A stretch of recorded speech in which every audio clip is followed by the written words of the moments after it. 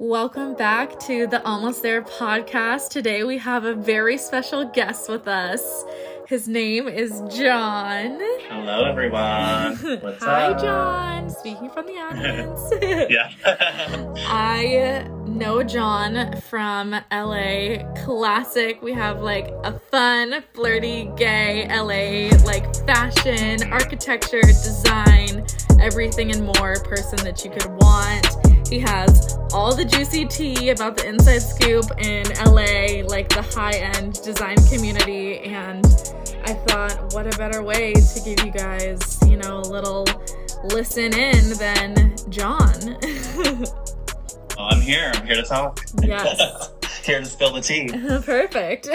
Well, I want everyone to kind of get a feel for who you are, how we know each other. So if you want to just give me a little background on yourself, and then, obviously we can also give the tea how we know each other.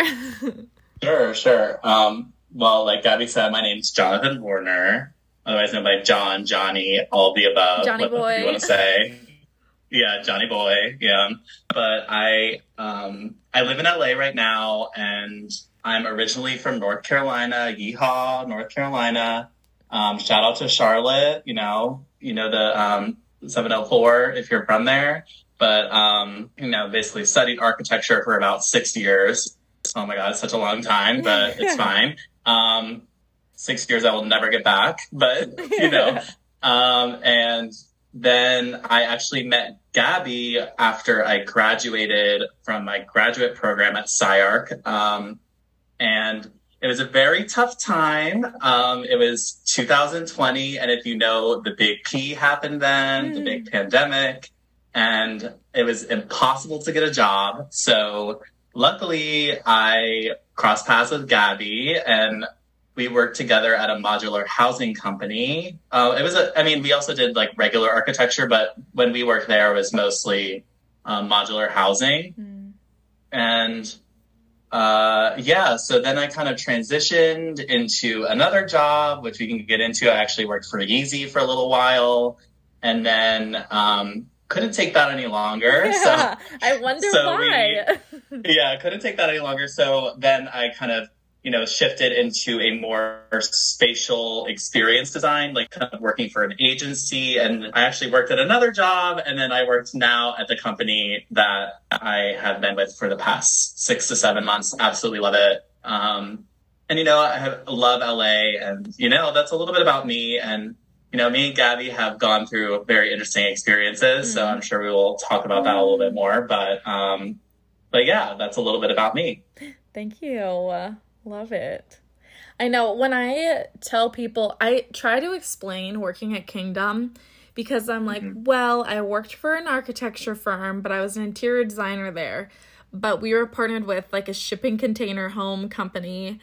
And at the time we didn't have a lot of clients, but we were like prototyping all of these units, and then, just like explaining like the iterations. And then like we had like a warehouse on site where things were being like manufactured and like, tried on the spot, and like the trial and error phase of it all. Like we were like in the trenches, like with that company there, like working through all that stuff. And I'm just curious, like what your like takeaway from that was, because you left before me for like various reasons, which we don't really have to get into all of that tea. But like, what was your experience like working there? Like, what did you do there? As a professional and like somebody who cares a lot about final product and like, making sure design is great, I actually really enjoyed working there. I think that, everybody there has, first of all, there's a great work culture. I mean, everybody loves each other, I think, there. And, we all had such a good time together. I never really dreaded going into work, to be honest with you. I mean, there were some days, everybody has those moments, Yeah. So overall, I thought it was a great experience. And one thing I actually really appreciated about the company is like something that you mentioned, is that basically you're working with the people that are building the thing one-to-one. So that is actually very rare in an architecture firm. Basically, architects are kind of these overseeing people that basically will send the drawings to the contractors and then just kind of forget about it. Right. And that was kind of a luxury I think that we had, is that we were able to kind of talk to the fabricators and make sure things were getting done correctly, and making sure that things were, adaptable. Like maybe you wanted to change something, as much as, those poor guys in the warehouse change things so often, and, guys, like if you don't come from an architecture background, like working with metal is extremely difficult and it's expensive. And we would have these people like, unweld things, rip things apart, like these poor guys, we put them through hell. But in the end, I think it made amazing stuff. And unfortunately, I wasn't there long enough to be able to see it all the way through. But I mean, seeing after now leaving and actually seeing the stuff that's been going out recently, it's looked really awesome. And I think that in the end, it was totally worth it. And in the end, me and Gabby worked for a startup. Okay. So like, that's a very typical situation for us to be in. It was chaotic. There was so much work and we couldn't keep up with it. We just couldn't. We couldn't. There was just no way that me at the time, a 24-year-old, and me, a 21-year-old, a 21-year-old with little to no experience in the building industry, were actually able to get this stuff done on time. Yeah. And I think that was I think that as a company, we knew that, but we were not telling our clients that, you know what I mean? And of course, you're not going to tell your clients that, but I mean, it gets done. It gets done. And I think that, you just have to haul ass to finish it. And I think that, sometimes, we had a little bit late nights, stuff like that, but I think it was pretty normal and pretty within range and bearable. And overall, I really enjoyed working there and working with you. And I think, it was also really cool to like get involved with interiors and things as well, which is not something I really did before. And, something that you and, of course, like Joe and everybody else that worked there were so good at. So, yeah, I mean, I don't know if like, do you feel that, like, do you have the same experience, or do you see it a little bit differently? I have similar and different experiences. I mean, I think, like, one, I was there longer than you were. Not much longer, but, like, longer to the point of, like, where I started to see initial construction happen. And, like, now, like you were saying, like, following along on social media and then, like, still talking with, like, Joe and Carla and Makai on a regular basis. Like, I talk to them, like, weekly, it feels like. And I, like, still am seeing all those photos. And I'm like, oh my gosh, like, I was about to say the name of some of the projects. Like, the projects that, by accident. Yeah. The projects that are, like, being produced, like, look so awesome. And it's like, wow, like, you and I, the amount of hours that we, like, slave labored over, like, like, the late nights, like, with the sushi, or, like, I have such a fond memory of, like, me and Joe sitting in our conference room until, like, 12:30, like, 4 nights in a row to, like, crank out, like, the final, like, interior packages for, like, the 4 models that we were doing. Like, it was, it was really good, and it was, like, hard work, and I feel like I learned so much. Like, I think for me, the most valuable thing I took away was just, like, understanding the construction process. I think, like, how you were able, like, you were saying, like, I'm an architect, but I've never, like, architectural designer. You don't have the label of an architect yet, but yeah, guys, I'm not an architect. I'll never claim to be. Sorry, I was doing architecture. Let's just say that. Doing architecture, and you got to dabble in design, and I was doing design, and I got to dabble in construction, just because of, like, the realities of working with the architecture team, working with the engineers, and then, like, the other, like, we had business people on the site all the time, and then we were working with, like, our GC and, like, the subcontractors, and just, like, it almost was more like I was in a project manager role while I was there, and just kind of, like, had a hand in, like, every little piece. And so I feel like that equipped me so much now, because now I'm actually project managing like, quite large scale projects, and, like, I have experience, where I'm able to answer a question about, like, a plumbing rough or like a light fixture that is like super random, obscure knowledge that most designers like don't have. Like even like speaking with some of the more senior designers, like I'll bring something up and they're like, I didn't even know that was a thing. And I'm like, oh, I just know that because I was on the ground, like working with our contractors. And so like, I think that was super cool. I think the like harder part for me was like, we weren't necessarily employed by Steel Blocks. We were employed by Kingdom, but a lot of like our work was for Steel Blocks. And as much fun as that was, like I wasn't getting as much of the like hands-on interior like the high-end residential design that I was hoping to get like at Kingdom, and I kind of got that like towards the end with a couple of projects we had, but that's something that I wish I got more of and like had a little bit more guidance, just because it was such a small firm. It was me and Joe, and we were like learning together, and I learned so much from her and from like our other boss, but there was still like a lot of stuff that I was like, okay, yeah, I feel like I need to work with a designer who's been working in the industry for 20 years to like really start to feel like I'm getting like the full mentorship and like someone who, you know, has the patience and has the time to like sit down and like work with me. Because the reality is like you said, now I'm 22. That's very young to be working,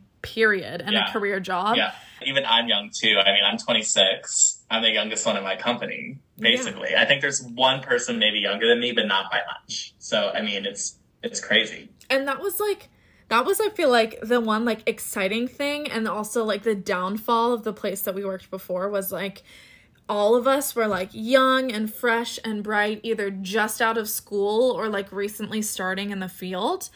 And they, like, basically adopted us into this family because they're, like, you guys are all passionate. We love, like, seeing what you want to do. Like, you have these dreams and these visions. But the reality was a lot of us didn't have the experience. And same thing with, like, the contractors we were working with. Like, they had never built shipping container homes or, like, shipping container commercial spaces. So there was just, like, that whole trial and error, which was, like, great. But now that I work with people, you know, like, one of the people who I work, like, directly with, like, he's been an architectural designer for Nike for, like, years and working, like, one of the senior designers there. And it's, like, you know, I can ask him questions, or, like, he can ask me questions that I wouldn't even know exist. And, like, we can just, like, trial and error, like, through stuff together. And I just feel like I've learned so much now from people who have more experience than me. But, like, just the culture that we had at that company, I feel like was, like, irreplaceable, you know? Like, we were all, like, besties. Like, we knew everything about each other. Yeah, we did. Maybe a little too much. I was gonna say that's, like, making me think of, like, that one night. One night, our boss took us all out to this little, like, hole-in-the-wall bar, like, down the street from our office. Mm-hmm. And just too many drinks happened. Something's happened. You know, everyone was just, like, crazy. And we all came into work the next day, hungover AF, just, like, ordered breakfast in. We didn't even start work, I feel like, until, like, noon. But we all just sat at the table and, like, everyone was, like, telling these insane stories. And I was like, what is happening? Like, we're literally at work right now. And it was just, like, crazy. And, yeah, that was really funny. Like, oh, my God. I remember just laughing for, like, literally an hour straight. No, literally. I was dying at Carla. That's really when we got to know Carla, I feel like. Carla. Like, that morning. Carla. Yeah.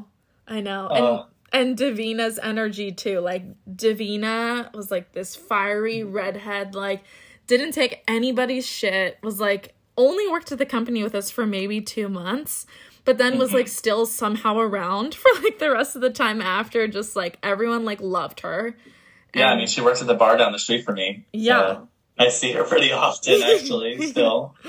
But just as crazy as always, that girl. Yeah. Love her. I love her. I'm so excited because I'm coming back to LA, as you know, in October. Only in, like, what is that? Like 3 or 4 weeks from now. Yeah. Which is going to be God, so October fun. Already? What the hell? I know. It's crazy. Crazy. But anyways, enough about the past of Kingdom and Steel Blocks. Let's get into your current, like, vibes. How is your love life going?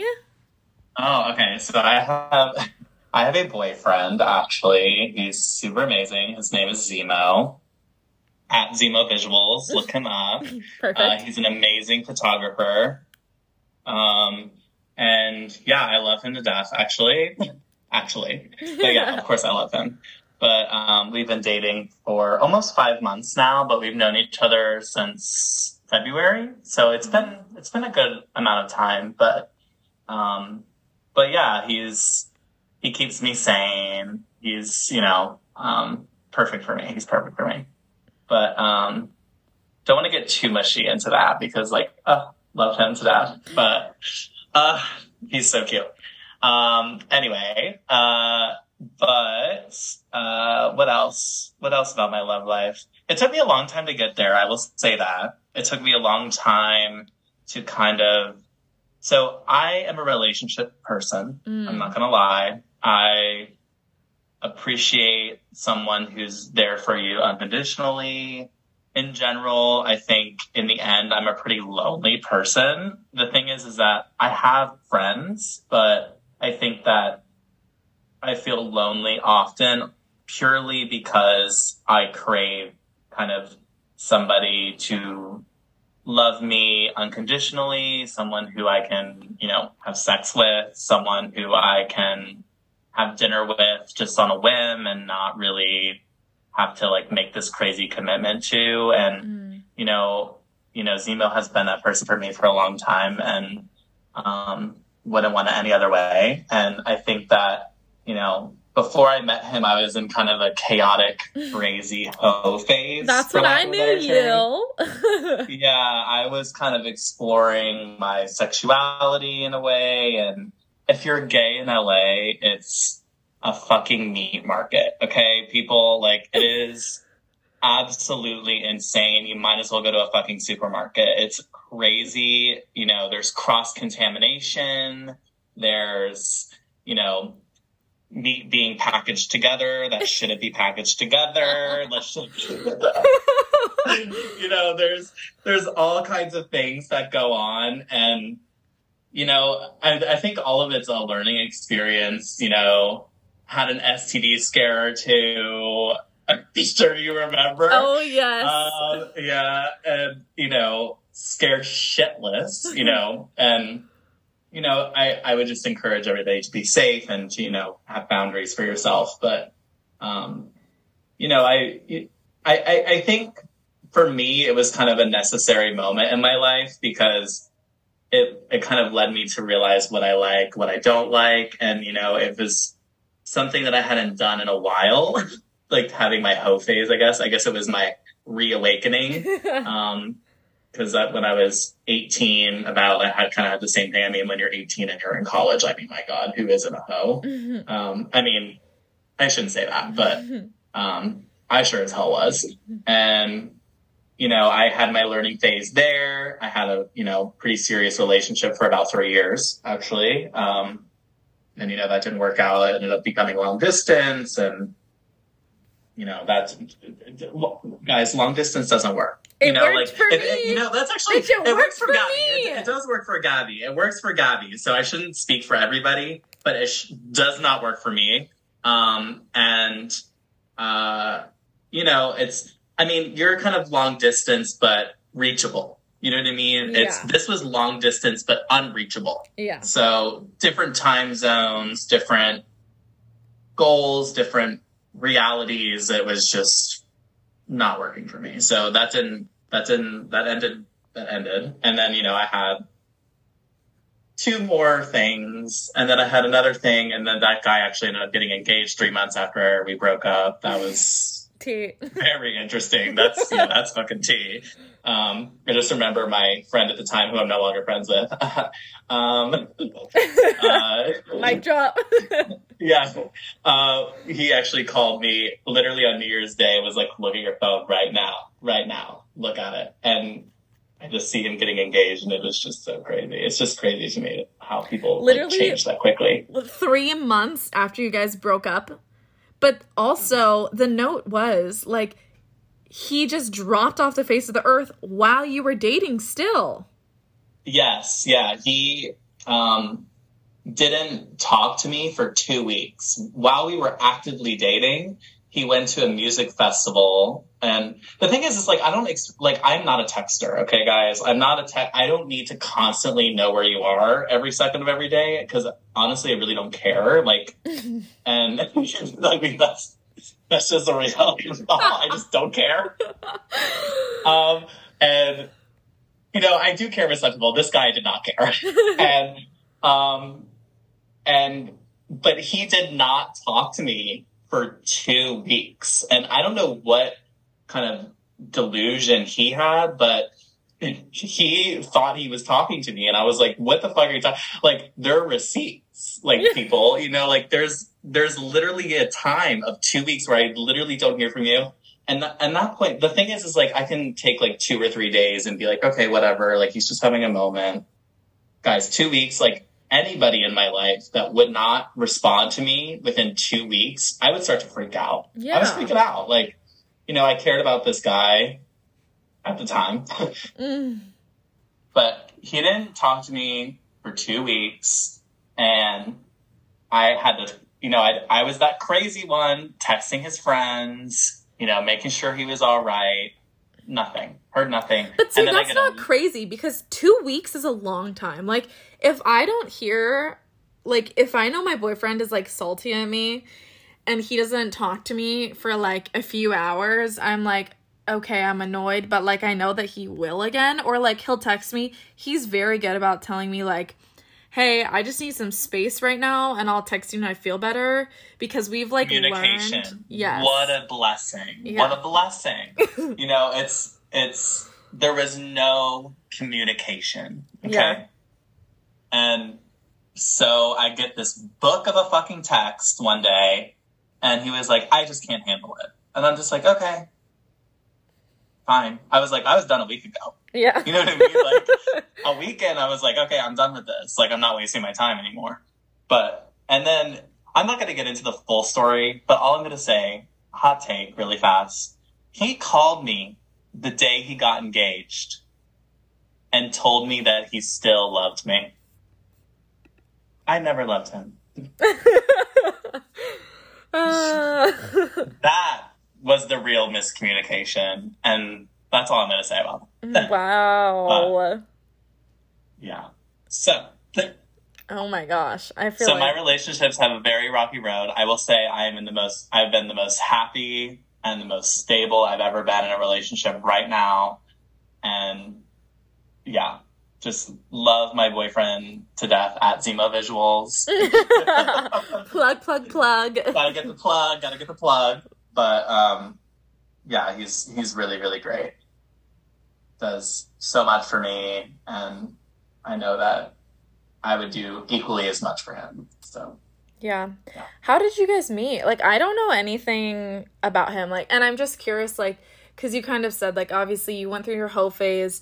I think just dating in LA, like, anyone is like, good people are hard to find in LA, which is low-key why I didn't really date when I was there. I was like, none of these people, like, I don't know, were, like, appealing to me, and maybe I was just, like, not finding the right ones. But I'm just curious, like, how you kind of narrowed into where you're like, I'm ready to be in a relationship. Like, I know this is the person that I want to be in a relationship with. And, like, how has he, like, proven to you, like, over time, like, okay, he's gonna, like, continually choose me every day? I don't know if it's necessarily about good or bad people in LA. There's good and bad people everywhere. I think it's about being genuine. I think that people are not genuine. I wouldn't necessarily say they're bad people. Yeah. Per se.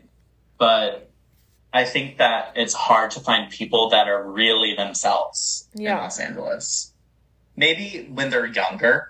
I would say, you know, older people that I've met here stop caring, which is good. But yeah, anyway. But we met on Hinge, actually. The story goes, we met on Hinge, and then I actually wanted to just hook up with him because this was my hoe phase. And so, you know, I was being very sexual and flirty, and, you know, he was doing the same thing back. And it got down to the day that we were going to meet up, and I actually didn't go. So I kind of I blew him off, but didn't blow him off in the right way. And and so a couple months go by, and I follow him on Instagram and everything. And one day he posted a video of himself doing the most dorky dance I've ever seen. Like the most adorable, dorky, horrible dancing possible. And guys, I have a dance background. I was a dancer for like 20 years, so this is like a turn on for me. Okay. And I said, I never took you for that drink, did I? And little did I know he's actually sober, but I took him. He was like, no, we didn't. And remember, you blew me off because we never actually went on that date or hooked up or anything. And I was like, oh, okay, he checked me. But I'm like, okay, now I want to go on a date with you. So we went on a date, and kind of the rest is history, to be honest. Like, I guess what made our relationship so easy was that we were just so comfortable around each other. And then it got to the point where we were like, wait, should we just date? Should we just do this? And we had our own like fair share of, tension and struggles at the beginning of things. I was a very sexual person and very open about it, and that kind of made him uncomfortable. But I think in the end, like after, we have really, really, really good communication, really, really good communication. I've never had this good of communication with anybody. And, after a lot of communication, expressing our wants, our non-negotiables, our boundaries, it made our relationship so much stronger. And I would just say to everybody, like, if you really care about a person, if you really want and believe that person is for you, the best thing that you can do is communicate everything to them. There are some things like, hey, let's not talk about that. Let's not talk about your past. Let's not talk about, this thing that happened to you because that makes me uncomfortable. But that needs to be communicated. You can't just assume things. Once you start assuming things about somebody or assuming what they want to talk about and what they don't want to talk about, that's where things get either toxic, which, everybody has their fair share of toxic relationships or toxic people in their lives. Or it just gets to a point where you don't feel comfortable around them. And I think that's not what a relationship should be, period. Yeah. The end. So communication, location,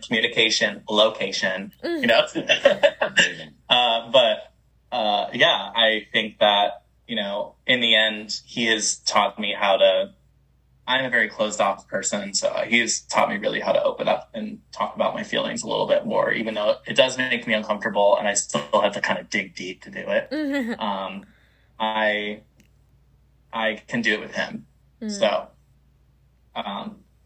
in that way, I think we're the best power couple that's ever existed. You guys, you do seem like a power couple, but I can just see like, and it sucks because I'm not near you anymore, so I don't get to like experience him or like see how you are like in love. But I can tell just like from the photos or like the way that you like text about him and just like talk about him. Like I can tell that there's like, it's not just surface level, like it's deep. And I'm really happy that you're like happy and found someone who like balances you out. Yeah. It took a long time, but He's amazing. He's amazing in every way. Good. Well, we're going to take a break. I'm going to roll the music. And then when we come back, we're going to talk about your work experiences happening now and then get a little bit deep again. Okay, sounds good.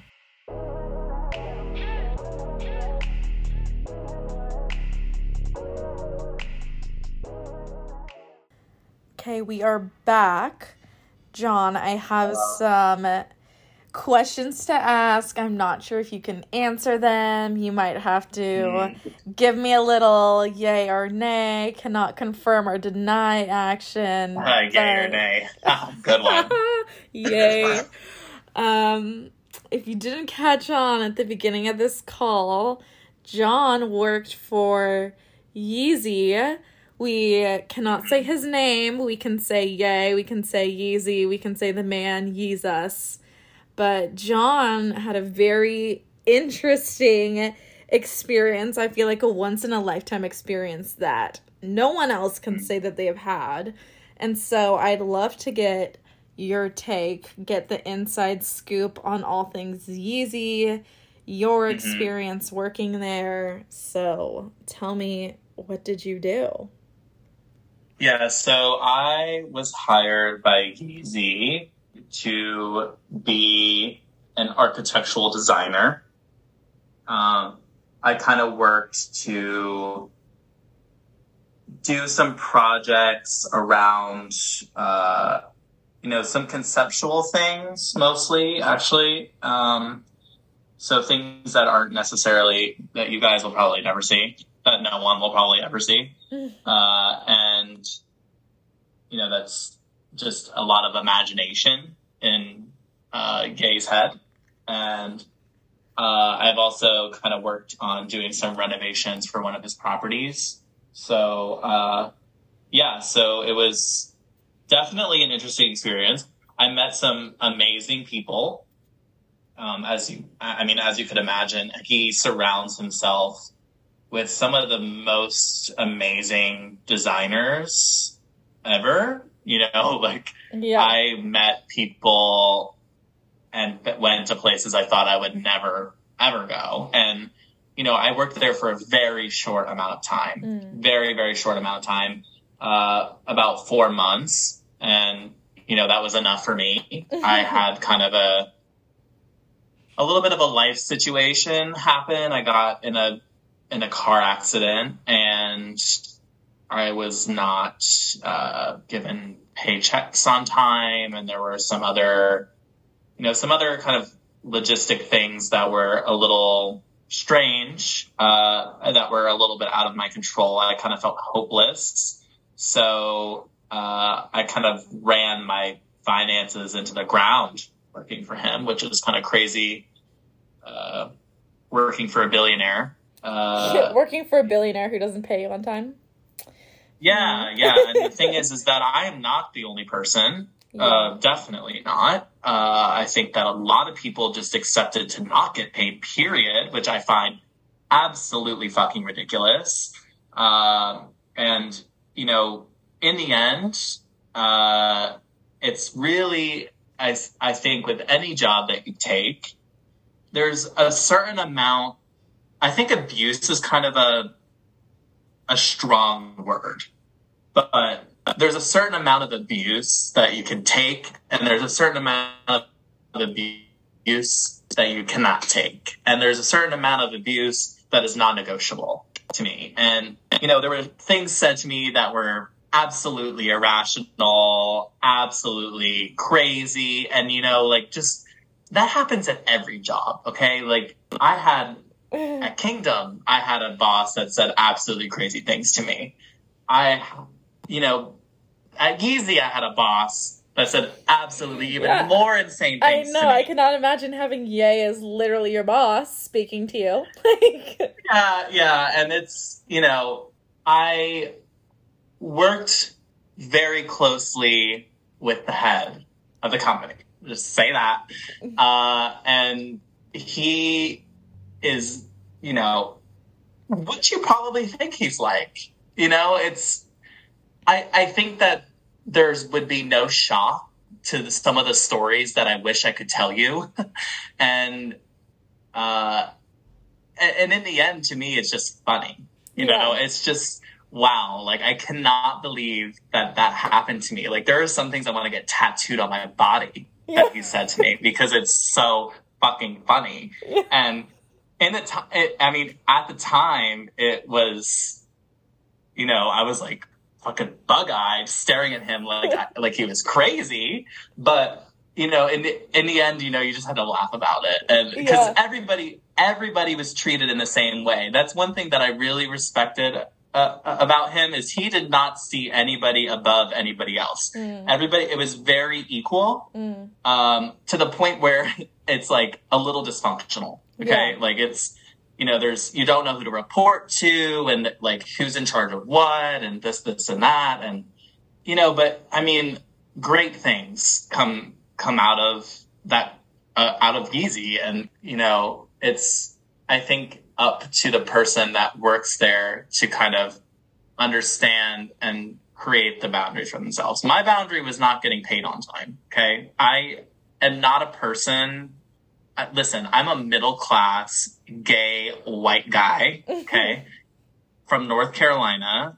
I moved to Los Angeles like every other guy like me moves to Los Angeles, like chasing some kind of something, okay, some kind of dream of theirs, whatever that is, and trying to get away and have a more diverse experience. And that does not come with money. I will tell you that right now. My parents, of course, have supported me as much as they possibly could. And they told me, we're not supporting you anymore. We're not going to be doing this. You know, when I went to grad school, my parents were like, no, you know, like this is something that you're doing yourself and you're going to face the problems, the consequences. You're going to figure out how to pay for it. You're going to figure out this. You're going to figure out that. And it taught me so much. It taught me so much. I very much respect them for that.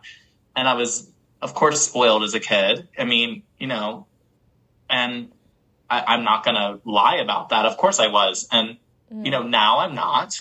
And it was a very, very difficult place for me to be in, to not be paid on time. Yeah. I did not make a lot of money working at the architecture firm. Architects do not make a lot of money.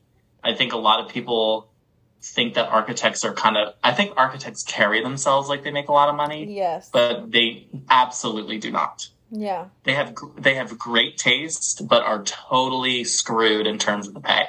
Yeah. And that's universal. That's across the entire world. Yeah. And I mean, that's what happened to me. Like, that's why I left the last job too. Like, it wasn't, and I know you had that experience for a short amount of time, but mine lasted the entire time that I was there, where like over 16 paychecks were like late. And yeah, that's just not acceptable. And I had to realize, like, this is a great job and getting great experience, but I'm young and I do not have the funds, like, to pay my rent if I'm not getting my paycheck. Like, this is just, like, this is the law, you know? Like, the least they can do is, like, pay us for the work that we're doing. And, like, you know, we were, like, both at Yeezy and at the previous job that we both had, were working above and beyond to get things done, you know, for those people. And so it's like, yeah, I think at the end of the day, a lot of times the younger people can get taken advantage of just because it's like, well, you want the experience. Like, you want to work for me, you know? And so, like, your pay is your experience. And it's like, well, that's not how the world works. Like, if only my experience, you know, could pay for, like, the roof over my head. But that's not the case. Right. And, you know, at some point, the Yeezy job became a little bit less about, you know, I worked 12 to 15-hour days, 6 days a week. So I worked Monday through Saturday, and I had to be in the office at 8 a.m., which in LA, 8 a.m. is early. Okay, guys? 8 a.m. is real early in Los Angeles. And yeah, so it, you know, the thing is, it was worth my time. Yeah. It was worth my time. It was worth everything that I put into it. But it got to a point where I just couldn't take it anymore. My coworkers were kind of falling off, you know, like, you know, they had their own set of drama and personal issues with the position. And, you know, I just was like, I'm not going to be taken advantage of like this. And I think that it's really not going to get me anywhere in the end. So I quit. And the thing is that I didn't really need to quit. That's the funny part. I just stopped going, you know, like I didn't have to. Who was I going to report to? You know, it was the man, the myth, the legend himself. Yeah. Like, it's like so dysfunctional. It's like the only way they know that you're there is if you're there. And if you stop going, then, you know, you just are not working there anymore. So that's exactly what I did. I got paid 3 months later, one day before I could sue them. So, that was no mistake. I can guarantee that. And, you know, I'm just thankful that I did get the money, and it was really a help when I did get the money. So, and it was a lot of money. So I am thankful that I got it, but I hated the circumstances because what I really wanted to do is just, you know, be a badass designer working for Yeezy. And, Yeah. you know, and I really wanted that. And it wasn't just the pay. I felt like also I was being gate kept by my coworkers because they were a lot closer with the big man than I was because I was new. And I felt like I was being gate kept a little bit because I feel like, I don't know if they were threatened by me, but I think that their past experiences have kind of dealt with the typical Los Angeles social climber. Yeah.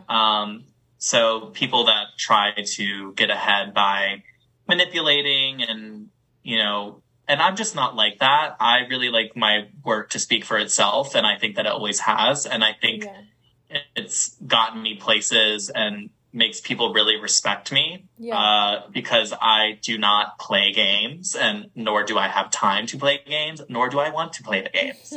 And I think, you know, in the end, like, I can't blame them, but I think that they shouldn't have done that to me because in the end, I'm a team player. All I wanted us to do is for all of us to be badass architectural designers for Yeezy together. Mm-hmm. And I think that the way they were handling the situation between us was not the right way to do it. And and I mean, you know, we didn't really have a falling out. I still respect them to this day, but I think that we're very different people. I think we're very different. I think they have this desire to be famous. I do not give a fuck about being famous. Mm-hmm. I would rather be rich than famous. You know what I mean? Yeah. I don't want the attention. I'd rather just be content. Yeah. And I think that having your life constantly in the limelight or constantly being criticized is depression fuel. It's really depression fuel. I think that a lot of these people that get so obsessed with their image and so obsessed with fame and so obsessed with, you know, like, I don't know, trying to impress everybody it's a sad way to live. And I have just fully, for some people it might bring them happiness, and that's okay. That's okay. I get that we're different.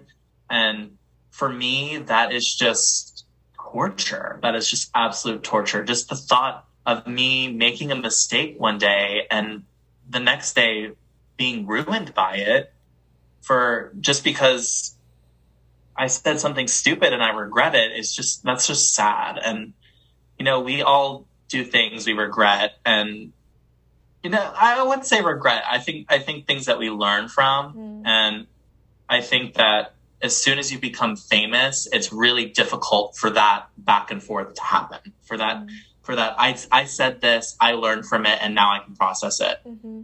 It just becomes, I said this, I'm ruined for it, and now I'm depressed and canceled. You know, I think cancel culture is not a thing. I'm going to be honest with you. I think holding people accountable is good. I think that people should be held accountable for their actions, but I think people should loosen up a little bit. Mm-hmm. I think, like, you know, we all say stupid things. We all do dumb things. We all make decisions that maybe that wasn't such a great idea. And I think that just as long as we as people remember that we're people and stop holding these people on these crazy pedestals, that's when we start to connect with people a lot more. Yeah. And I think that, you know, and I think that he came across a lot of people that were very manipulative and wanted to use him as, you know, I mean, as you can imagine, who wouldn't, like, you know, that happens with every famous person. You know, you see people get close to him and then they go away and then this and that. And, you know, you might not hear about these people, but they're there. Yeah. They're there. It happens. And I would encourage people that if you ever work for somebody who's as influential or famous or someone that you idolize, I think you should just bring them down to your level. I think you treat them exactly how you would treat anybody else. And they are human. They make mistakes. They make, you know, amazing things. And you can learn from that, and you should learn from that. But also, they shouldn't be treating you like you're not human. Yeah. And I think in the end, that's what was going on with me. I was not being treated like I was human. I was being treated like a workhorse. I'd be treating like somebody who is disposable, and I didn't want to be able to do that. Yeah. So I moved on. Good. So then you moved on to a short job for a second, right? And then over to future. Job. Okay. I kind of see it as an extension of that job that I started because a little bit of tea. I worked at this company called Optimist. Great company. I loved working for Optimist. They make great stuff. I worked for an amazing person. His name is Michael. He was amazing. And, I got contacted by one of his really good friends who owns his own company, it's like a similar kind of company agency. And he kind of was offering me a little bit more and was kind of saying, like, you get to work on these projects, which were better than the projects I was working on at this company. And, that happened very early on. I think that people at that company didn't actually know how early on he contacted me. It was probably within 3 weeks of me working there. And I didn't end up quitting until 3 months of working there. Okay. So it was, a good amount of time. And there were some non-negotiables for me when I was taking that position. I told them, I was like, hey, like, I'm not working on contract. I've had bad experiences working on contract before. And I need benefits. I need benefits. And these were kind of my non-negotiables. And, they were like, oh yeah, we're working on all that stuff. How about we talk when we have that? And they were very respectful. And they did. They got back to me when they had all that stuff. And I ended up quitting that job and moving on to this company. And in the end, their company was a lot more in the realm of things that I enjoy doing. So I kind of shifted from an architect. I mean, this is kind of crazy. Like, I went from doing modular housing to designing the Puma. Like, I designed part of the Puma fashion show that was in New York Fashion Week like last week. Yes, so, kill it. Yeah. So it was. I know it's just kind of a crazy turn of events. So I am actually, So I ended up doing some of the visuals and designing some of the stuff for the Puma fashion show. Of course, it was a team of people that worked on this, but I worked specifically on the visuals, and I kind of work with this program called Unreal Engine. It's actually a game engine software, but it's a real-time rendering, and we use it to it's called pixel streaming. Basically, you stream a 3D environment to a browser and people can play it and stuff like that.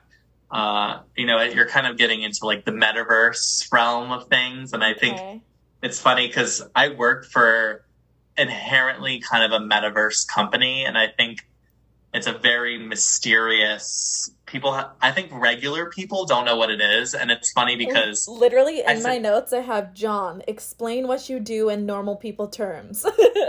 Yeah. And it's funny because I think, I am still okay, for those of you who don't know, the Metaverse is a very abstract concept, okay?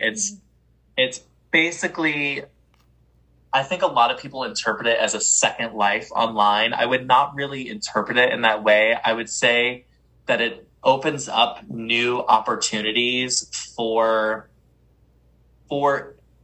digital and spatial experiences. So before you kind of interact with websites in a very two-dimensional way, and I think the Metaverse kind of opens up an experience where we interact with the internet in a three-dimensional way.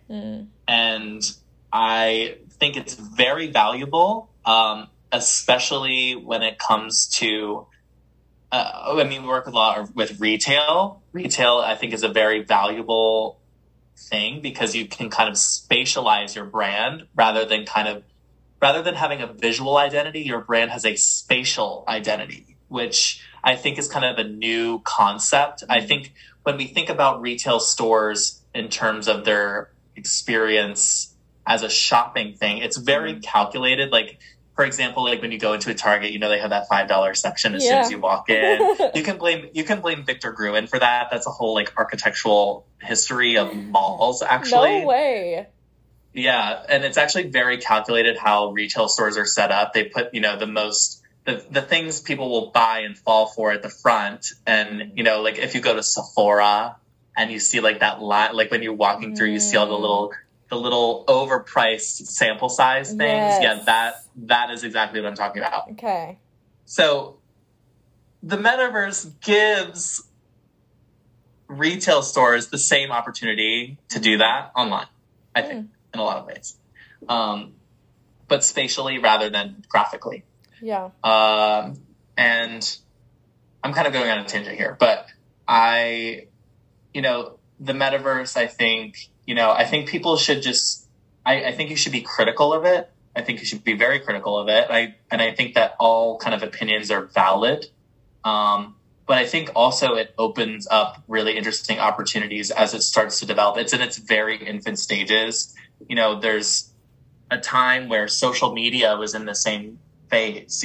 People didn't understand what Facebook was, what MySpace was, what Instagram was. These were all kind of early adopters that had to interpret it and see its power. And I think that we're kind of in that early adopters phase. And I think that, be critical of it and kind of, I think it's up to everybody to kind of, engage with it as you will. But if you're looking to like see what kind of a metaverse experience is, if you go to blackstation.puma.com, a little bit of a plug here, but if you go to blackstation.puma.com, there's actually this whole experience my company designed basically to kind of reveal and understand Puma as a brand spatially and how they're kind of transitioning from this, e-commerce brand into this spatial realm and NFT and things like that. I'm not going to get into the NFT debate. That's just not something for this podcast. It's a whole separate thing. But I think people kind of understand and engage with space a lot differently than they did 10 years ago. I think people understand three-dimensional space a lot easier now. Gaming used to be a super nerdy thing. And now it's kind of common knowledge, everybody and their mother's on Fortnite and, Ariana Grande has a concert on Fortnite. Like, that's exactly what I'm talking about. It's kind of like this decentralization of aesthetics, of platform, and kind of bringing experiences to niche markets. Yeah. So I think that's like the kind of really powerful thing about it. Yeah. It's super interesting. And you say that, it's funny because my mom, she works in PR and she like kind of was like navigating maybe like 5 or 10 years ago, like which direction of PR she wanted to go, because she's worked in beauty and entertainment and science, and she really got into like STEM education. And then there have been these interesting projects in the last like 5 or so years with like a focus on like using esports for education. And I'm like, I feel like I should connect her with you because I feel like your company could be like a good mentor to some of the like students or something, like some type of program. But she's doing a lot of work of like basically like what you were saying, this like online world and like the different like opportunities that like students are able to have and the ways that they're able to learn. Maybe they're like not super comfortable, or like a lot of times like the gamers are like the outcast kids in society, and this gives them a place to like be themselves and like explore their creativity in a different way where they're still learning.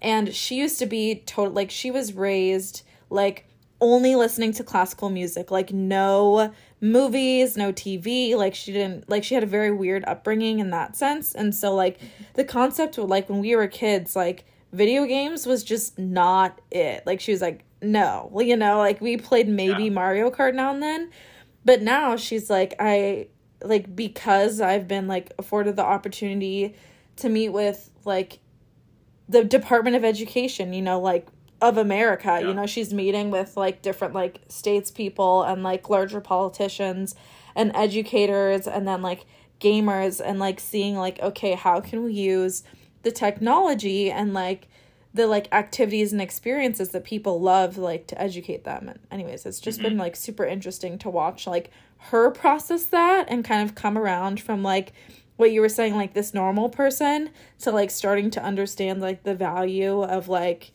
you know, these like online or like virtual worlds. It's like super crazy. Yeah. I think the difference is that we're moving into a world of being told how to do things to just doing them. Yeah. Just do it. You know, and I think that's the one thing that's really powerful about, you know, the metaverse, you know, it's you're kind of injecting yourself into the environment to just do it. Yeah. You're just going to do it. And you're not going to be, you know, lectured or told, or you should do it like this. No, you're going to actually just do it. Mm-hmm. And, you know, that's where like virtual reality and things come in, and like all the technology, and, you know, it happens in the medical field a lot. Yeah. And I think that, you know, architecture could really benefit from it in terms of fabrication. You know, like imagine, you know, at Kingdom, for example, like imagine if they put on, you know, a mixed reality headset that tells them exactly where to cut the holes. So they don't have to measure. It just shows them exactly where it is. Yeah. So they take the cutting thing and they just cut it out, because that's exactly how the model that me and you were floating around in the studio was built. Yeah. So, you know, I think it becomes really powerful in terms of, you know, productivity and kind of things like that. And I mean, of course, it takes so much time and training and integration, and, you know, and I think that's why it's so confusing to people right now, because it's just not something that's every day. It's just not. Yeah. And I think it will take a long time for it to get like that. And I think some people may argue that it's, you know, making their life more complicated. I mean, look at an iPhone. Everybody talked about how their iPhone made their lives more complicated, and now they can't live without it. You know, totally. It's just another one of those things. Yeah. So, yeah. Yeah. Also, this is a side note, because I have to tell you, because we've been talking about like rendering and stuff. I am like fluent in SketchUp and CAD now. You would be so proud. I've been working so hard. Like, and for the listeners, it's like a 3D rendering software and then like a 2D rendering software that we use like in the architecture and design field, like to, you know, like take measurements and like basically plan out what your space is going to look like. And one of our architects has been bringing in a VR headset, and we've been testing that out, like, you know, for our next couple of client meetings, which has been like super cool and exciting, because it's like you're seeing the space come to life. So anyways, just like I'm excited. I'm proud of myself. I feel like I've been like working really hard to try to progress like my working knowledge, because my like design knowledge has like, you know, like I'm there. I feel like I know a lot. I think I like follow a lot of designers and understand like a lot of concepts, but I didn't have necessarily like the physical, like this is how you model an object or something. Like I had a very baseline knowledge, and it's not like I'm an expert, but I've definitely like made a ton of progress, which is like so exciting. Yeah, and those skills are hard to learn. I mean, it just takes a lot of practice, and you know, the amount of programs I use on a daily basis is just absolutely insane. Yeah. But it's the tools are there for us to use and abuse. So it's great that you're learning them, and you know, SketchUp's a great tool, especially for interior design. Yeah, so it's great. It's awesome. Yeah.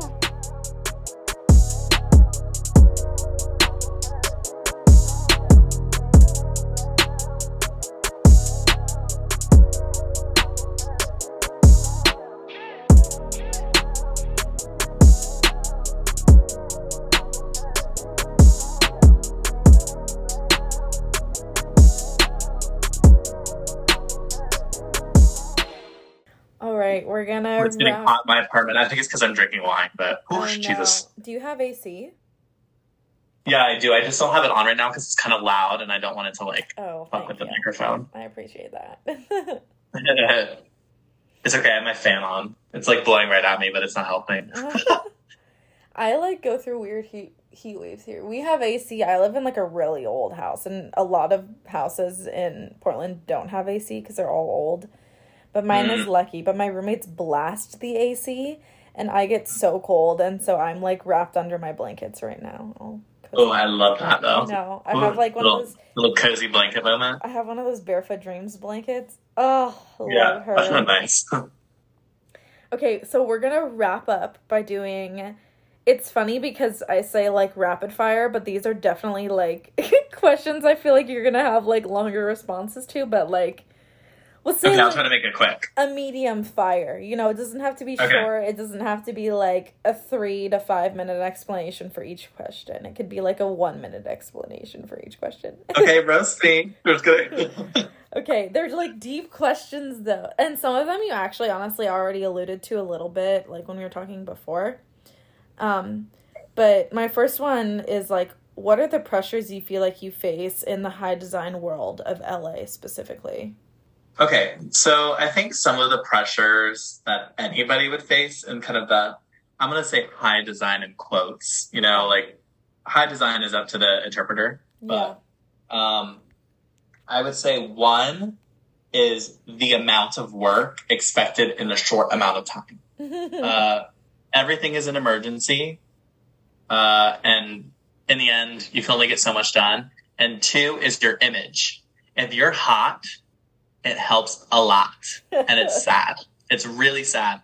I know people that are just hot and they can get whatever they want. Yeah. And it's, you know, a blessing. Like, I mean, girl, use it. Use it as much as you want. But I wouldn't consider myself hot. I mean, I'm not bad looking. You're spicy. Like, but, you know, I'm not to the point where I'm so hot that I can get whatever I want. Yeah. And I think that some people are like that. And I think that's something tough to deal with, you know, and, you know, it's just one of those things. So I would say that's just like one of those things that makes me a little bit bitter, I would say. They can be bad and hot and get whatever they want. But, you know, I would say that other people have to work a little bit harder for those things. So yeah, that's a little bit of the frustrations of that industry, I would say. I mean, I feel like that's low-key every industry and every aspect of life. Like the joke of like pretty privilege. Yeah. So. Yeah, I would say especially in the fashion industry though, it's there. It's definitely there. And yeah. Do with it what you will, but I'm not at that level. But you know, I don't have the BBLs and the lip injections to go along with it. I would argue that makes you less hot because then you're like, you have to like make up for what you don't have, or you're already beautiful and then you just make yourself look like a balloon. Yeah, but I guess balloons are hot to people, not to me. No, I know, same. Yeah. Okay, second question. This was the one that I feel like you kind of alluded to earlier, but I'm just curious, like, the experiences you've had as, like, a gay white man, just generally, but then also, like, in the field that you're working in, how has that affected your work and life experience? Or, like, I guess generally, just, like, how have people treated you? Yeah, I would say, first of all, in Los Angeles, California, I am not of the minority. I'm just going to say that.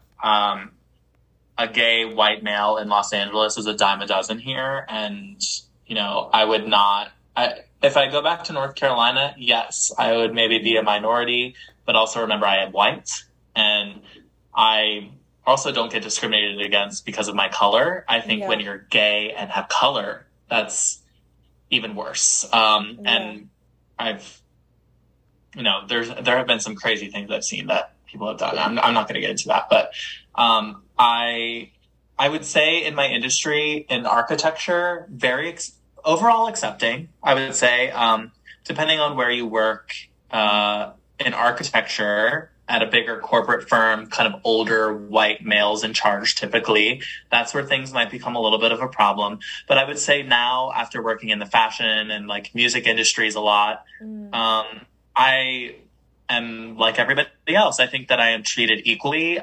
One thing I would say at the company that I work at now, I actually am the only homosexual male at my company. And I would say that being gay brings a lot of value in terms of design, I would say, because you kind of have references and experiences that other people don't have, and there is a huge market for that totally. Nowadays. And as sad as it is, I hate to say it, but you know, gay culture really has been commodified in the past 5 years even.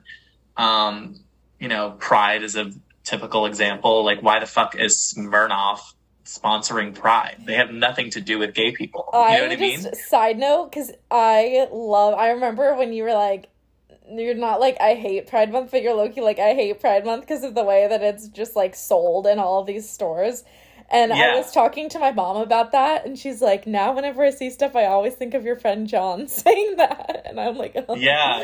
It's the thing is like, we should always celebrate our sexuality and who we are, all year round. Yeah. Okay. I think that place, it's good that we have Pride Month. Don't get me wrong, but I think it's kind of turned into something else. I think it's turned into, you know, brands kind of using the demographic to profit. And I think that's not necessarily genuine. And,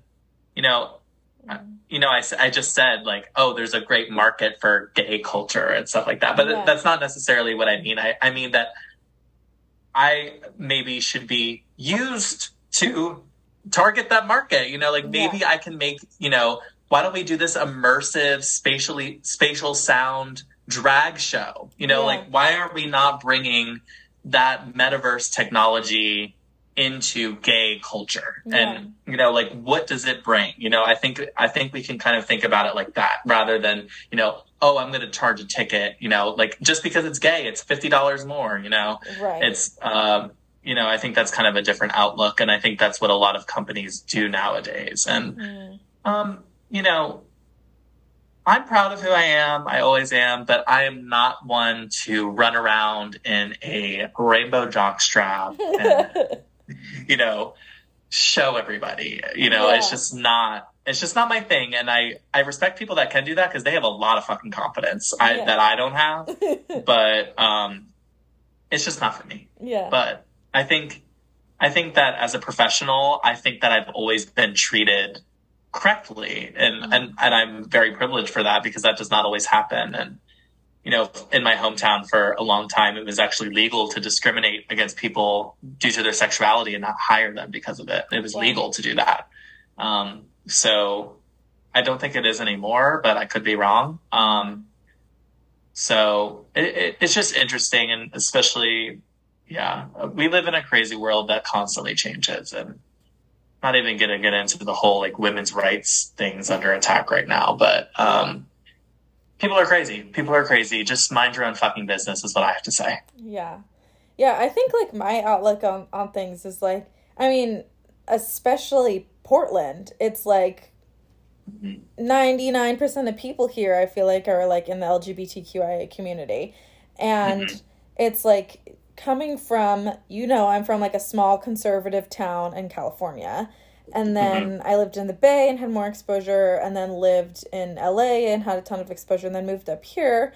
But I'm like, up here, it's like just very normal. Like everyone is just living their lives, like super respectful. And like the way that I look at it is like everyone just wants to be loved and like treated equal and like exactly respected. Like people who are like fighting for gay rights aren't out there like trying to shove like gay sex down children's throats. It's like, no, like let's just be kind to people and realize that like everyone is different and like that we need to accept those differences. And like, like, and again, and I think there are some people that kind of ruin it for everybody else. It's like, you can advocate for being homosexual and proud of it without having to be so provocative and so honestly perverted sometimes. And, and the thing is like, I'm all like sex. Yes. Like I love having sex. Do not get me wrong. I'm not, but I mean, who doesn't? But it's not, it shouldn't be used to promote things. And sex sells. It always does. Don't get me wrong. It always sells. But, like you said, like, I think it's not about shoving down people's throats. It's just about being positive about it. It's about celebrating it and not discriminating. And that's really where it's, can fall, either way. So and other people might have different opinions from me. And, like I am relatively reserved in terms of I mean, everybody knows I'm gay. Like I act very gay, whatever that means. Gay is not a personality, but you can tell I'm gay. And, and, it's just, I think everybody would just be better if they just, had their rights. You should have rights to protect you against being discriminated against always. But don't, like, be yourself. Just be yourself, and always just remember that people are different than you. And guess what? That makes this world better. And just stop being little pricks about it. I have people that I grew up with that don't necessarily agree with me being gay, but they don't love me less because of it. Right. They just don't agree with it, and that's fine. I'm not asking you to agree with it. I'm just asking you to accept me as a human being, and they do that. Yeah. So I respect people like that, and, you don't have to, like my jock strap and everything, That's just who I am, and I'm just going to do it, and I expect you to, treat me like a human being. Yeah. And I think it's interesting you say that, like, you respect it where people might not agree with it, but that they don't love you any less. And I think that maybe a lot of people, and I'm just thinking about, like, my hometown too, and, like, just people who have this, like, specific thought, like, gay people might think that I hate them because I don't agree with them, but that's not the case. I just don't necessarily understand, or maybe they just haven't had the exposure to, be realizing that. And I'm like, no, I think once you realize, like, you just need to spend time with people to realize, like, everyone just wants, like you said, a normal, equal human experience, like, to be who they are and to be respected. And I think, like, there are people who are going to be kind always, and there are people who are going to have bad days, and there are going to be people who just, like, choose to live life negatively. And I think that's everywhere, all over the political spectrum, all over the sexual spectrum, all over the faith spectrum. Like, someone's always going to have an opinion, but I think, like, just the best way to approach life is, like, how would I want to be treated if I was in this person's situation? And then, like, how can I treat other people to show them that I love them, or, like, that I have respect for who they are. And, like, I am not going to, like, treat them as any of a lesser human being just because, they identify differently than I do. Yeah. And I mean, hot take, but you're not going to ever change those people. You're not going to change a homophobic's mind. I just don't know why people get so obsessed with trying to change people's minds. Just ignore those people. Yeah. Just, the problem is that those people shouldn't be in charge of making the rights for you. That's where it becomes a problem. That's where people are like, oh, that politician is homophobic, that person's homophobic. But the thing is, why the fuck do you care about Joe Schmo down the street that's homophobic? I don't give a fuck. You can be a homophobe. Just don't make my life difficult, okay? Yeah.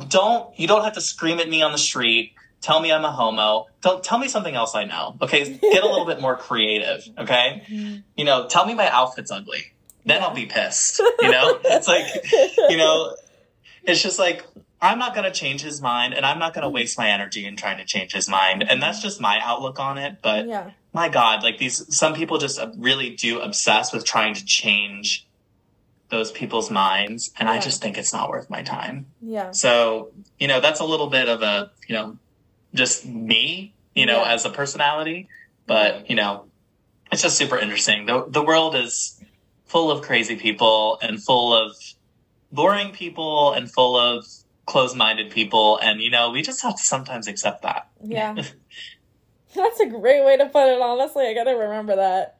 Because I'm the type of person, I'm just like, me, I'm so nice. And Anthony always gets on my case about this too, because I have, like, a nasty neighbor, and apparently she's nasty to, like, literally everyone in our neighborhood. Like, everyone has had something negative to say about her, which, like, made me sad and made me be like, why is she this way? And, like, I just keep trying to be nice to her, and every time I, like, say anything, she just gives me the, like, shut the fuck up look. And and just like, rude. And I'm just like, I just don't understand. And I'm the type of person who will, like, be nice forever. Like, you could do me so wrong, and, like, I would still, like, have good things to say, like, about you. Like, and that's something I feel like is kind of, like, a toxic trait in a way, is, like, that I just don't know, like, when to stop fighting those battles. Like, I'm almost kind of the person that you were saying, like, stop trying to make this person change. Like, and I'm not necessarily trying to make someone change. I don't think you're making them change. You're just being nice. Yeah. You know? But I think, like, kill them with kindness. I just think I expect people to have the same outlook. Like, I just sometimes expect people, like, why wouldn't you think of the other person in this situation? And, like, obviously I'm selfish too, and, like, I'm learning how to get over that. But, like, I think I always just try to be, like, kind and genuine, and, like, just assume people are going to be the same way, and that's just not always the case. So. No, it's not. Yeah.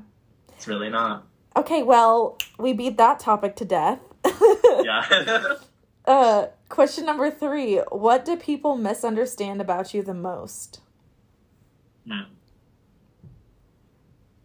I think people think I'm arrogant. And that's something that I've kind of dealt with for a long, long time. And the thing is that I may come across that way, but I'm not. I'm really not. I do not think I'm the shit. Like, get out of here with that. I overall am a very confident person, but however, I have a tendency to kind of be bitchy, for lack of a better term. I am a little bit cold. I don't like to show my feelings. And I think that comes off to people as being arrogant, but really I'm just trying to protect myself. And I think that sometimes it's wrong. I think it's kind of a toxic trait of mine to kind of bottle things up and, you know, not allow myself to show feeling. I don't know if it was the way that I was raised. I can't really tell you why I'm like that.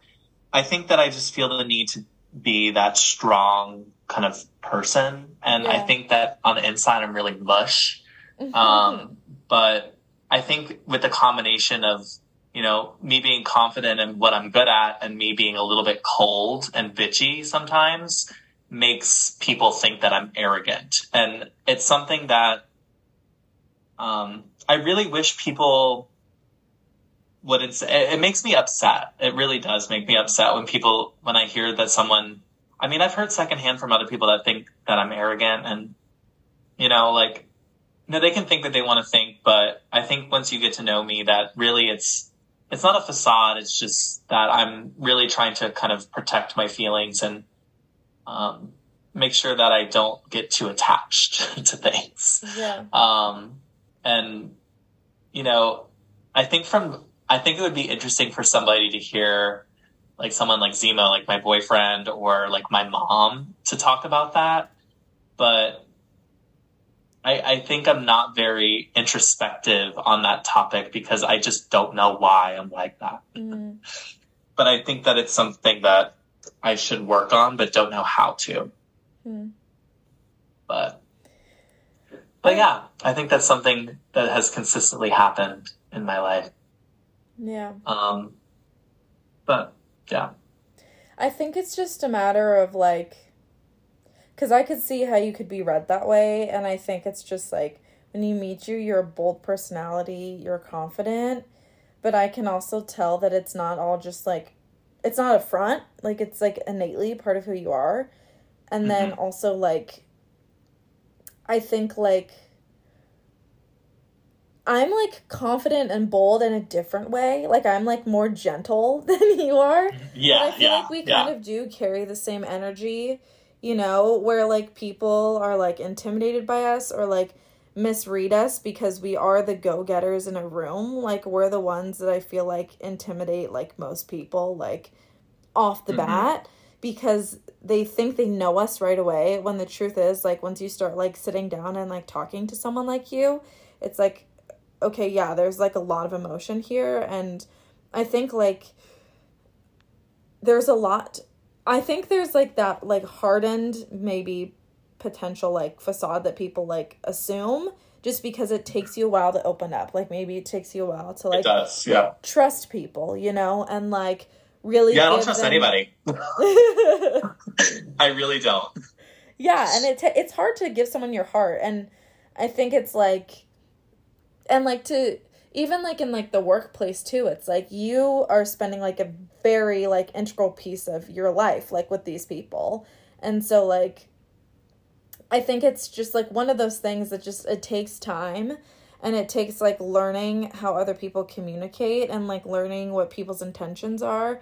And I think you and I did the opposite. I tend to assume the best, and maybe you tend to assume the worst of people. Like, yes, you're exactly correct. Yeah. Yeah, and it's because Anthony is just like that, but he's introverted. And, like, you know, that comes from other places, too, like, the reasons why he is that way. And he and I have conversations about this all the time, too, where he's like, it's not necessarily, like, I think someone is a bad person, or I don't trust them, like, right off the gate. Like, it just takes me a while to, like, get there with them, you know, and, like, and, like, be me. Like, I'm just not gonna give away, like, all of me to you in an instant, you know, versus, like, I'm an open book. Let's talk. Tell me about, like, your childhood trauma. Like, let's get to the root of this and, like, go away crying together, versus, like, you would do that maybe, like, 5 years down the line with someone. Yeah, exactly. Yeah. That's right. Yeah, and you know, it's something I'm constantly working on. I'm aware of it. And, you know, I think it's good at this point in my life that I can acknowledge it. Mm-hmm. I mean, I'm still young, have a lot of things to work on, but, you know, I think as I interact with people in the future, I just have to be a little bit more aware of how I could come across to them, and to kind of reassure and start to maybe not assume the worst in people, but maybe to assume that, not necessarily that they're a good person, but maybe to assume that they're just like me, you know. Maybe they assume the worst in me, and maybe that's why, you know. Yeah. But, you know, we're all different, and, you know, it's gotten me in trouble sometimes, for sure. And, you know, things I've learned from, so, yeah. Well, I would say my personal experience, like, first impression, like, obviously, I knew you were, like, a confident king, and, like, you were going to slay anything, or you were going to make people believe that you were going to slay anything, you know? Like, it was, like... Yeah. You know? Yeah, and so it's, like, there was that, but, like, I never felt like you didn't like me, or you looked at me, like, a certain way, or, like, you felt higher than me, because you were still approachable at the same time, if that makes sense. Like, you were still, like, this is me, this is who I am, like, who are you? Like, let's get to know each other. And so I would say, like, I feel like you actually do have a really good balance, and I don't really think you need to change that much. Like, I think it's just a matter of, like... I don't know if it's about changing, language. It's about being aware. Yeah. You know? Yeah. Yeah, but no. I think sometimes I'm not aware of it, and then I wonder why people treat me a certain way, and I'm like, oh, I could have come across like that, but sometimes I don't think of it, you know? So... Yeah. Because I'm not going to change. I am who I am. You know, there's some things that are worth changing, and there's some things that aren't. You know, and I don't know if that's something that's worth changing. No, and I don't think it is, because I think that you have, like, every single person that I've met, which is a very small circle of yours that you surround yourself with, I've been impressed with. And I've been like, these are for lifers, you know, like, these people, like, you know, and that's honestly something that I'm trying to work on, that I've learned from people like you, or like Anthony, or like my friends like Rachel and Taylor. Like, they are the same way. Like, they're like, I have my group of people, and I'm happy to be kind to other people, but like there is, like, a certain amount of people that I trust, and a certain amount of people that, like, I open up to, and, like, I'm happy to have a conversation with you, but I'm not going to be your bestie at the end of the night, and I really don't have any intentions seeing you or talking to you again after this, and I'm just trying to learn, like, how to be like that, because I am not like that, and I'm like, sometimes I feel like I get myself into situations of, like, being friends with people or having conversations with people that, like, I really enjoy because I'm such a people person, but it's like, this isn't, like, fulfilling my soul, if that makes sense. Right. Yeah. It's a filter of whether something is there or not. Yeah. It took me a long time to be like that too, but. Yeah. Okay, question 4. We got a rapid fire, more rapid than this. Okay, yes. Okay, Sorry, I can talk forever. No, literally same, and we haven't talked in ages, so. Yes, we haven't. I I know. I'm so excited to see you. I hope I get to see you when I come to LA. Yeah, I should be in town. Yes. And you have to bring your mans. Yes, of course. Okay, 4. What is your biggest failure and how did you learn from it? Oh, wow. That's a difficult question. Yeah. Or like, what was like a really big learning experience for you that was like really hard at first, but it like gave you the tools to like do better in the next situation? It could be life related. It doesn't, I know I've been asking a lot about work, but this is more like personal stuff too, so. Yeah.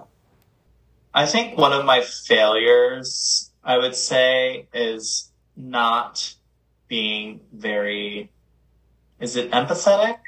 Mm-hmm. Sympathetic? Empathetic? Empathetic of people's situations. Mm-hmm.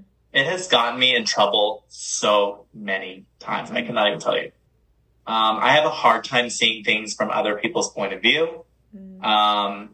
And in the end, I think I need to understand that people are different than me and that people process things different than me and that I shouldn't expect people to understand things the same way. Mm-hmm.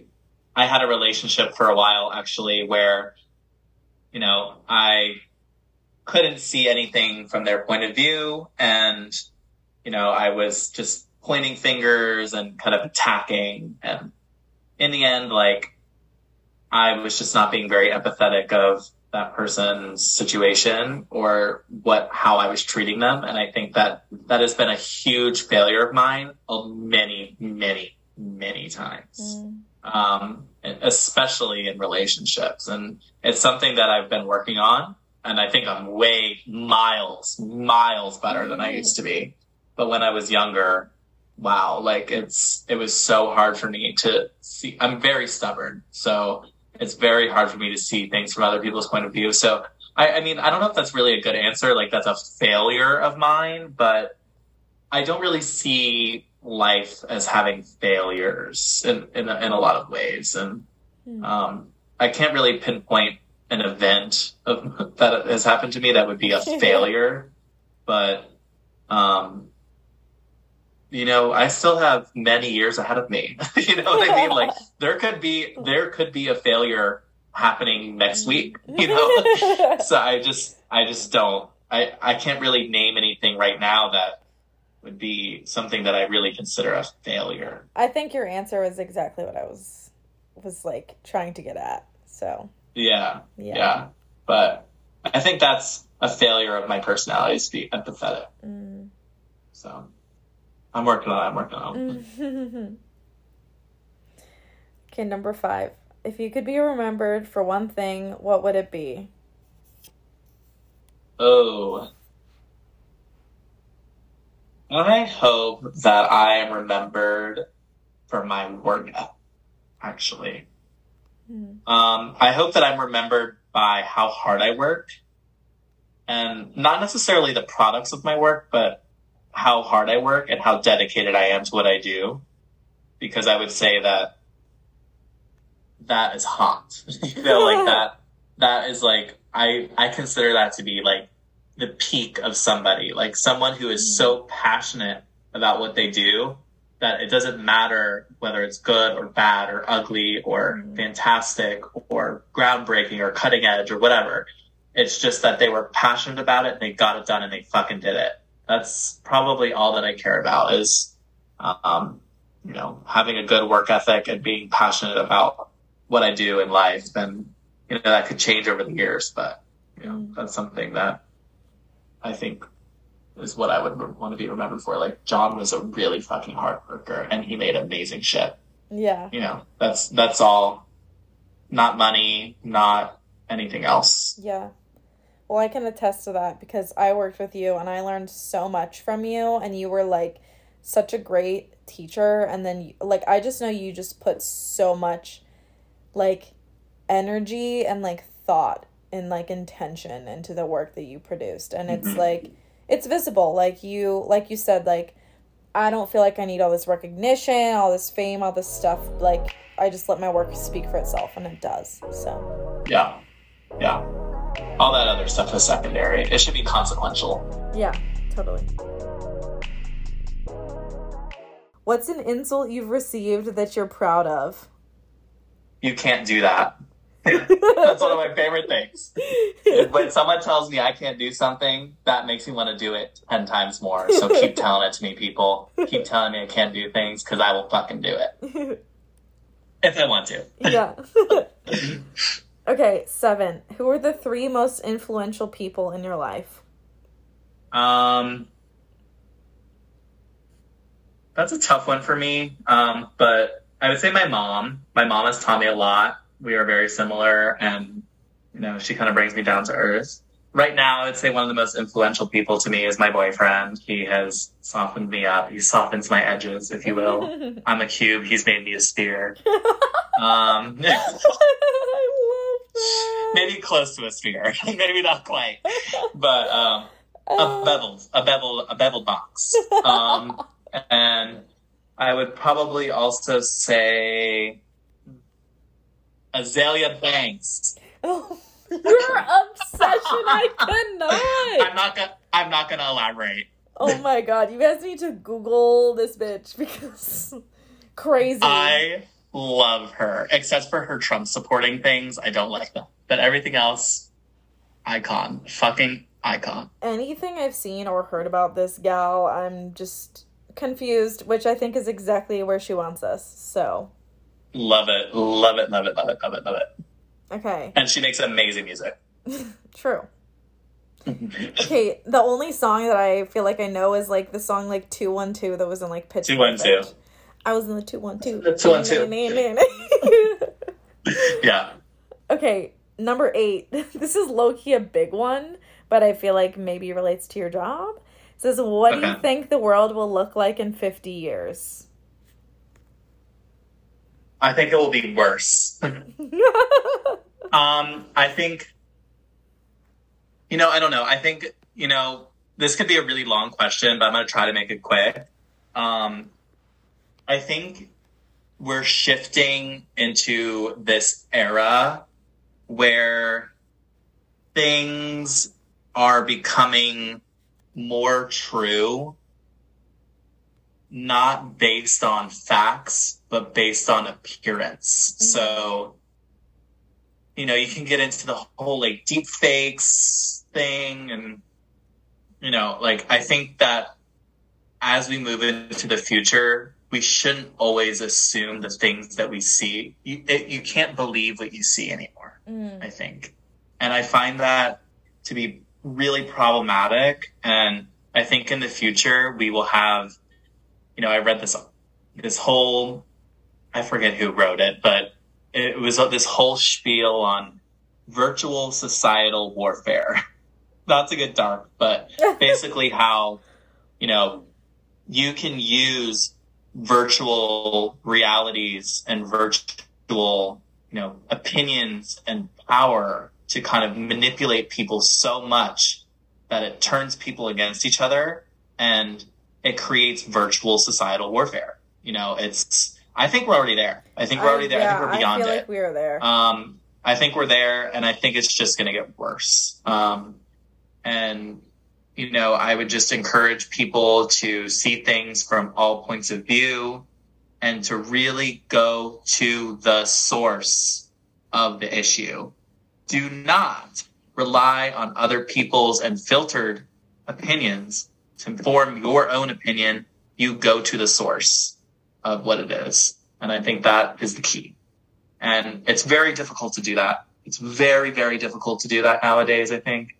But I think we're moving to a very dystopic but amazing future. I think there's going to be amazing things that happen, but in terms of technology.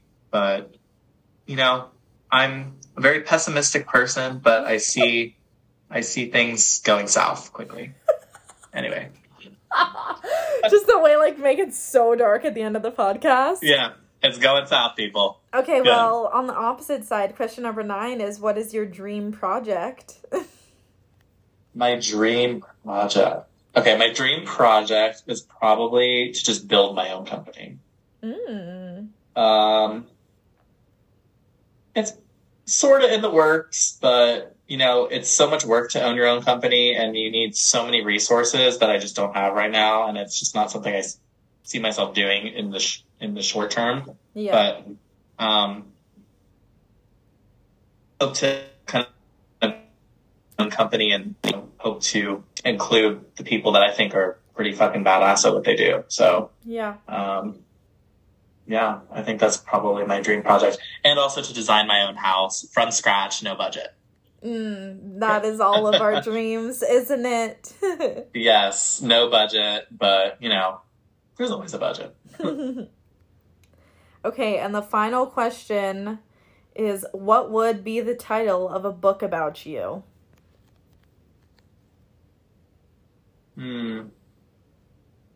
Underestimated. That's it. Mic drop. He's out. I would say in my life I've been constantly underestimated, and I've always, and even still, I still think that I'm not given credit how I should be given credit for some things. And I think that in the end I'm kind of underestimated, but also you just have to give me the opportunity. So, yeah. And I don't like to step over people's toes. So I would say that that's probably the title of my book. Wow. Underestimated and thriving. Well, that was Jon Warner, Underestimated and Thriving. Thank you for coming on the Almost There podcast. This was so much fun. I literally could keep talking to you until I fall asleep with the microphone in my hand. So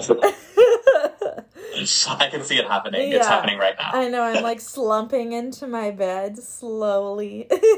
Yeah.